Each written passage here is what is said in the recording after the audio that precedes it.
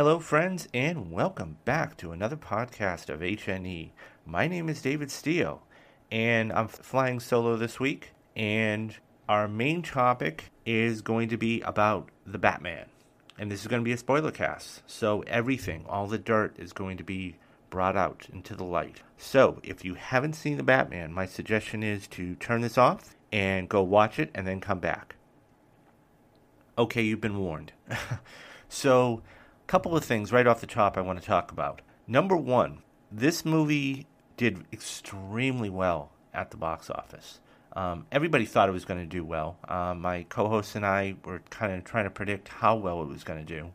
It made $128.5 million this weekend, which is the second highest of the pandemic era, behind, of course, Spider-Man No Way Home, which opened last December, and blew everybody away with $260 million its opening weekend. Now, you're not going to see numbers like that ever again, at least not for, 5, 10, 20 years. So that's something else to consider. So it did well. Number two, this movie is rated PG-13. So if you do have younger ones that do like Batman, you may want to be wary about going to take them.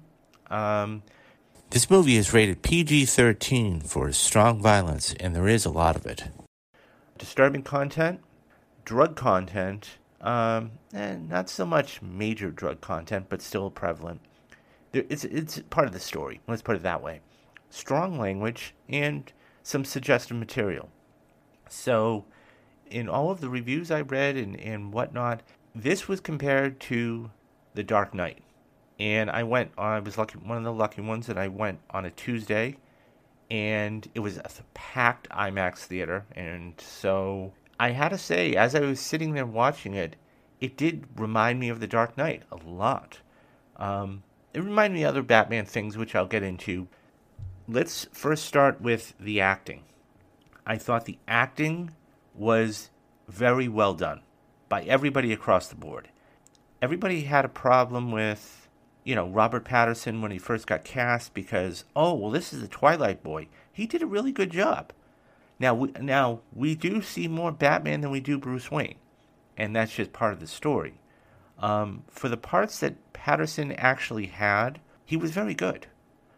Zoe Kravitz, oh my God. You want to talk about exuberant sexiness. Amazing. The chemistry between Pattinson and Zoe Kravitz was unbelievable. And it even got better as the film went on. So I thought Andy Serkis, for the supporting role he played, was very good. And we see a little of his backstory, which was nice to see, because in all of the other iterations of Batman, all we've ever seen was Alfred the Butler. In this one, which I'll touch upon later on, we see Alfred as somebody who is in the British military. So that was nice to see. He used his intelligence training. So, Colin Farrell. Oh my goodness. If you had told me that Colin Farrell was in this movie, and before I saw it, and you told me which character I would have never guessed the Penguin. The hair and makeup job that they did for this role, it was almost 4 to 5 hours. It was incredible. And he does have some acting chops. John Turturro, for the supporting role he played, he was very good. He's still, I always think of him as Kanish in the 1997 movie Rounders, because I'm a big poker guy. But yeah, he did very well in that. So, let's get to a couple other things too. The story. The story here was a year 2 Batman. And so the voiceover that you hear in the beginning, which you see, it was a nice little thing what Reeves did. He closes a folder and it says year 2. So he's still trying to figure out who he is as a person. So that was interesting to see. As we dive into this movie, we see a man that's trying to figure out who he is as not only a person, but as a superhero. The way he's introduced, unbelievable. Matt Reeves did such a fantastic job of bringing him in as the very first time you see him on screen. And he just had a presence about him and an aura and a I'm going to kick your ass type of, mentality. And you see that. And so the character development that he does throughout the film was unbelievable. So the next shot you see, so the first shot you see is how we see Batman in a voiceover, and he's peering into a window, and he's watching somebody talk on the phone. And then we see this hooded figure. And so it is the mayor, and he basically, he's talking on the phone like, what, I thought we had this in the bag type of. And once he gets off the phone, it's Halloween night, and his wife and his young son are going out trick-or-treating. So this man then turns around and essentially kills the man with an object to the head. And so the Riddler, who is the villain in this, is very much modeled after the Zodiac killer. Zodiac was somebody who was never caught, and he taunted the police, and he did all of these things. And this is what made him such a great choice for this film. So, next shot we see is then Gordon coming in, who was played by Jeffrey Wright, and the Batman is walking with him, and so he's trying to piece together what happened. There was a letter to the Batman, which he opens and figures out immediately, and so it was the first clue left by the Riddler. So the chief comes in and said, well, what is he doing here? And he's a vigilante, and he needs to get out of here now before he's arrested. And so he goes back to his Batcave. And so the tech he uses is another great feature of this movie. It's just one of the many. And so what ends up happening is he has these almost like contact lenses that record. So he's able to play it back. And he sees the boy there. And, of course, he doesn't know what to make of it. And you immediately, without seeing the scene over and over and over and over again of Bruce Wayne's parents being shot, we see Batman look at this boy, and he understands his pain because he was there. He had his parents killed, or he had one of his parents killed, so he could relate. So he wants to help this boy. So he goes back to the Batcave and he analyzes the data, prints out the card, and a cipher is left for him. Now, anybody who's a fan of this knows that the Zodiac actually left ciphers at most, or if not all, of his crimes. So in comes Andy Serkis, and he's asking, well, do you know this person? And Serkis played a great role, I thought, as a supporting role. So then we move on, and the next clue leads him to the Iceberg Club is a hideout of course, the Penguin, who's played by Colin Farrell, as I said. Unbelievably done.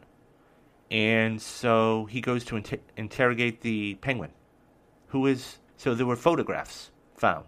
He's trying to figure out who are in these photographs. And so he goes to the Penguin, the Iceberg Lounge, as I said, and he talks to the Penguin.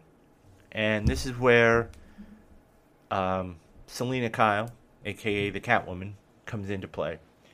And she's doing a buy for what's known as drops. It's the drug of choice in Gotham. And so she leaves, and Batman notices a clue in the photographs. So he decides to follow Selina home, in which case he then peers through the window and finds the woman in the photograph. So now she needs to get out of Gotham, and Selina's so we see Selina in the cab. Don't worry, I'm on my way home, because she wants to help her. And then Batman is peering through the window, finds out that she's with him, and then comes in, and so Selina leaves, and he follows Selina, and next thing you know, Anna, who is actually the character's name, is taken. So they come back. She goes to get her passport from Falcone, and they meet. This is our first interaction of Selina and the Catwoman as Catwoman and the Batman. And then they say, okay, I'll help you. And so they go back to the apartment, and Anna's gone. Anna's nowhere to be seen. They took Anna, so okay, now what are we gonna do? Matt Reeves even managed to put some humor in this. I mean, the crowd laughed out loud when you got 3 cats at Batman's feet, and he says, "You have a lot of cats, don't you?" She's like, "Yeah, I like strays." Even managing to put humor in there is something that is difficult in a difficult thing, in a difficult situation. So, now the hunt begins. So I'm not going to give you a blow-by-blow of everything that went on. I mean, if you're listening to this, you've obviously seen the movie. But I do have a lot of impressions about it. One of them, as I said earlier, was the story. It was fantastic. It was a different Batman. It was a more visceral Batman. We see what Matt Reeves' vision was and how it was put on screen, which was fantastic. The villain, the main villain, I should say, the Riddler, incredible. Paul Dano, and I tweeted this out the other day. Paul Dano should, and I know we're talking about the Oscars next year, but he should get an Academy Award nomination for his role in this.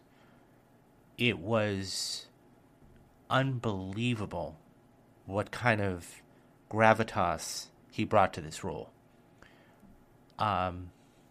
It just, it worked. Even when the introduction of the Batmobile, leading into the whole Penguin chase scene, unbelievable how he was able to put that together. And then the whole chase scene itself.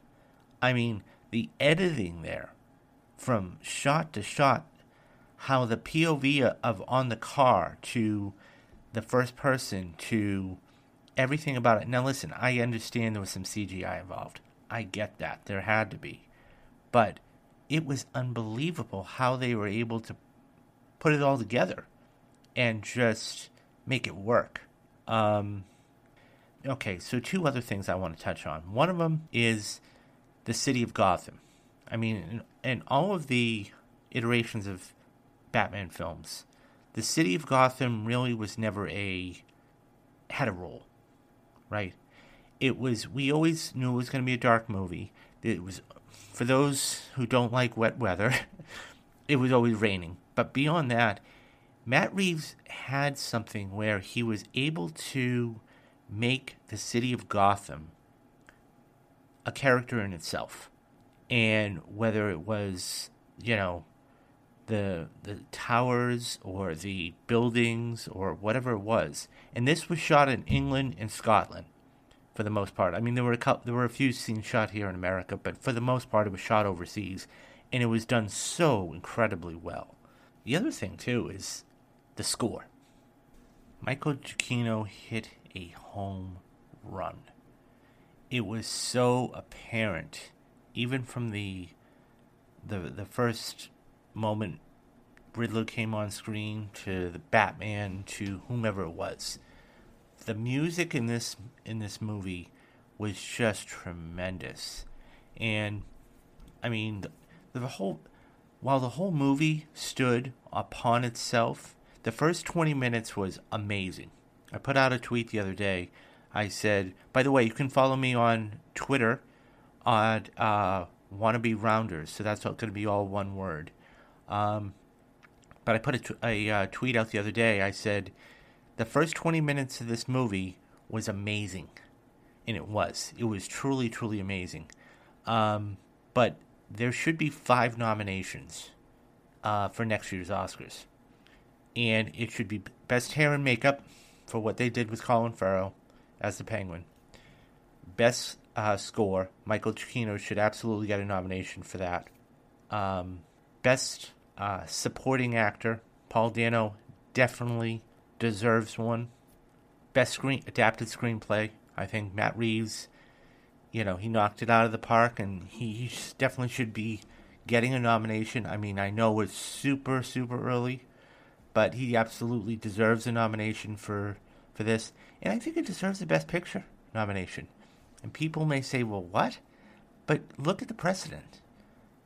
Black Panther a couple of years ago, I think it was 2018, 2019, got a Best Picture nomination. Now, was it going to win? Of course not. But it won 4 Oscars, and people forget that.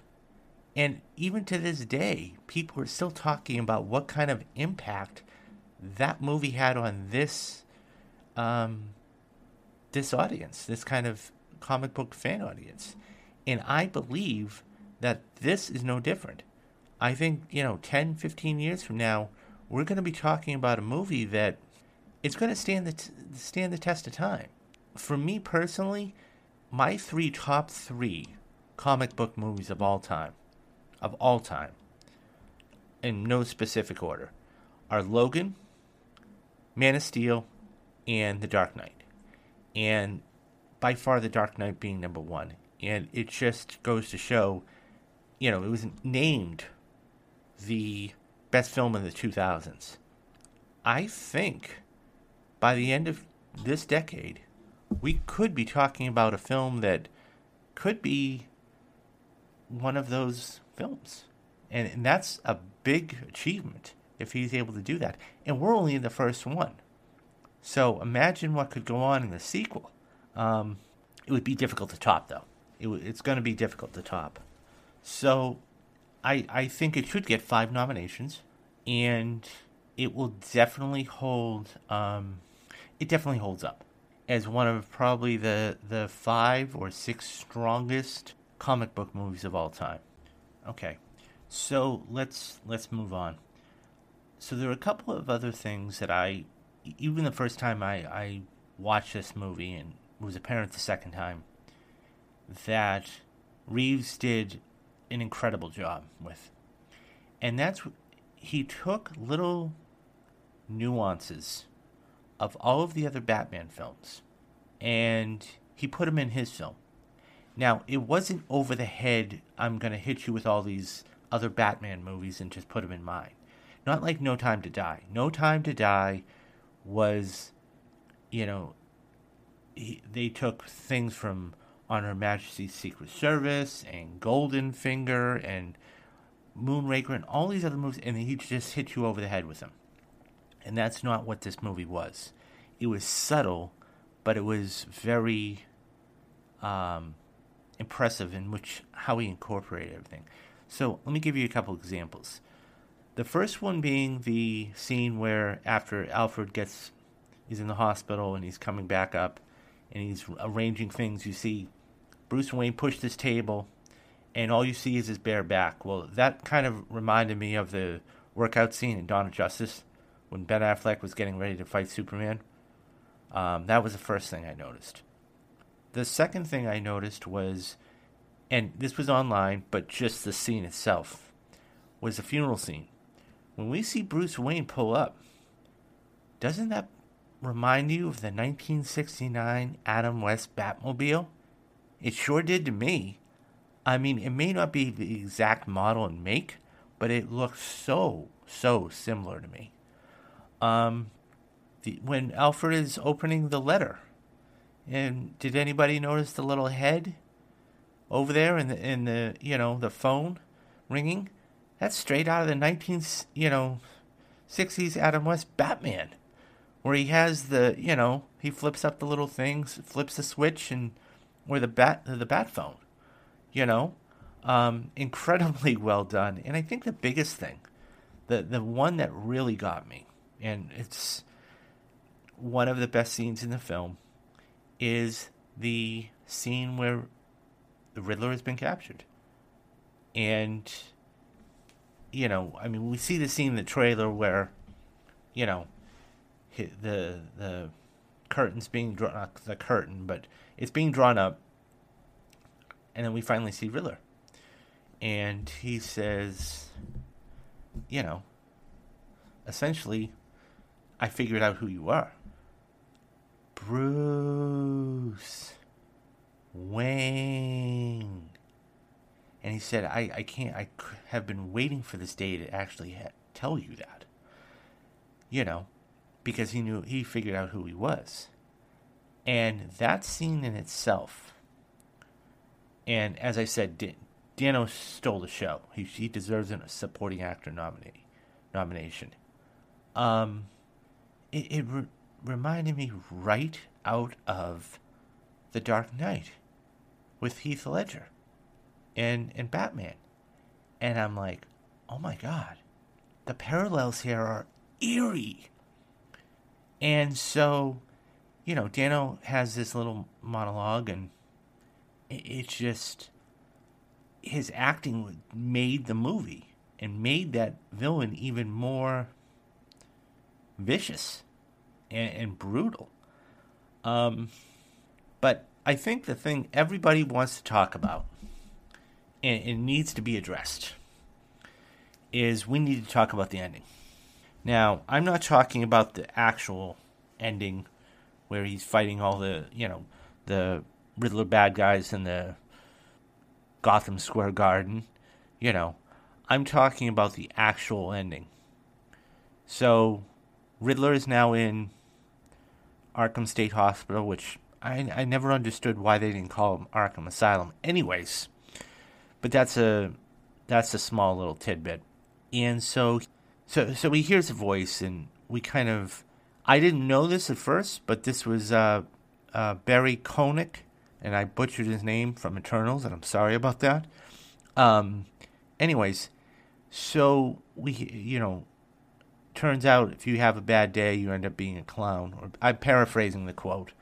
And then he says, he's like, riddle me this.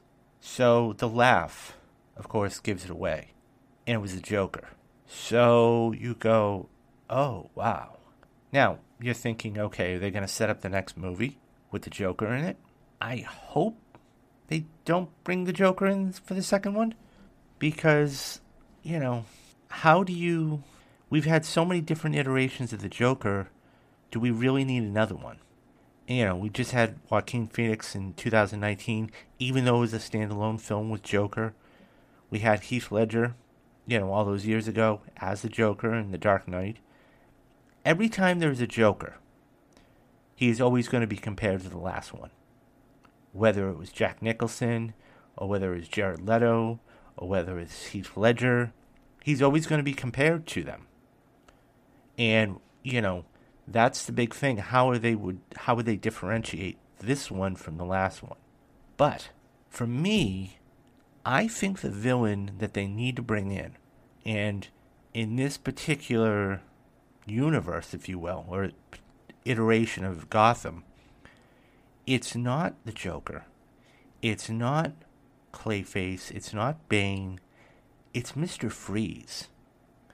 And there have been some whispers around, who the next villain could be. I would love to see a Mr. Freeze. And I think that in itself would be a completely different take on this Gotham City. Now, since we have a younger Batman who's now discovering his powers and whatnot, now you bring in a young Mr. Freeze. He just married his wife, Nora, and, the accident happens, and she gets frozen. You could actually have a really, really good backstory here, strong backstory, and say, well, this is why he's doing what he's doing. I think it would almost be like an anti-hero type of thing. You want him to succeed, but at the same time, you want to have Batman beat him.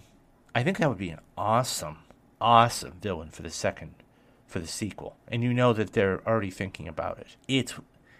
It would be a very... And you could do a grounded Mr. Freeze. You absolutely could do a realistic, grounded, visceral, bitter Mr. Freeze. And I think that would work. I really do. If it's done properly. So, you know, to have, we could see, the whole line by the Joker. He's saying, well, everybody loves a comeback story. Well, yeah, I would, so you could have a Riddler sub as him being a secondary villain, and definitely have Mr. Freeze as the main villain. I think that would definitely work. And who knows? I mean, Batman asked Selina at the end of the movie, well, where are you going? What are you going to do? And she's like, well, I'll probably go upstate. I'll probably go to Bloodhaven. Well, could we see it? Or could we see a Nightwing? Would that be something, So, we're only a week out from this, but the possibilities are endless. And the other thing, too, is, I'm not one to ever put A actor to B role. But, so one of my co-hosts the other day said, and I posed the question, so who would you want as an actor to play Mr. Freeze? And she said, Oscar Isaac. And I thought, wow, that's a really good role. That's a really good idea. I could see an Oscar Isaac actually playing a younger Mr. Freeze. It would be interesting. Now, I don't know who you'd get to do a Nightwing. Nightwing, that would be a completely different story. But an Oscar Isaac doing... think about it. He's got name recognition. He's been in a ton of stuff. I just saw him in a film not too long ago. It was called The Gambler. It was an okay movie. But he was pretty good in it. So I think that would be an interesting thing to explore. So, overall, I love this movie. I love this movie for everything that it had. I love these little things that how Matt Reeves brought all of these other Batman iterations in. I loved the story. I loved the music was amazing. I've seen it twice. I'll probably go back and see it again, this upcoming week. It really drives home the point, too, that this is the only way to experience movies. Try sitting down and watching this. You can always sit down and watch this in your home. But I was lucky enough to see it in IMAX the first time. There is nothing like it. And if you're a movie fan or a film fan, you know exactly what I'm talking about. The theatrical experience is nothing like nothing else. I'm so glad that movies are back, and this is the first big one of the year, and we have so much to look forward to. It's a hell of a way to kick off the year, because in the next 2 months, we have two other huge tentpole movies coming out. One in, about a month with Morbius, which is another big comic book movie that everybody's been looking forward to. And then, of course, in May, we have, the MCU's Doctor Strange. So this is going to be a huge couple of months coming up, but this was a great way to do it. And then, of course, 2-3 months ago, you had, another huge movie come out in Spider-Man No Way Home. So as I said, if you're listening to this, you've seen the movie. What were your thoughts on it? Did you enjoy it? How many times have you seen it? Who did you see it with? Let me know. Hit me up on Twitter. So we have another show tomorrow with my co-hosts, Ariana and Alex. And definitely, I think that this is an exciting time for movies. And while this is an exciting time for movies, this is the perfect time to get on board and start listening to us. So H&E, or Hollywood North Entertainment, is on wherever you get your favorite podcasts, whether it is Spotify, iHeartRadios, Apple Podcasts, or SoundCloud. All you got to do is hit that subscribe button, and we are going to be putting out weekly content for you to enjoy. So, I'm David Steele, and until next week, thanks for listening. Bye-bye.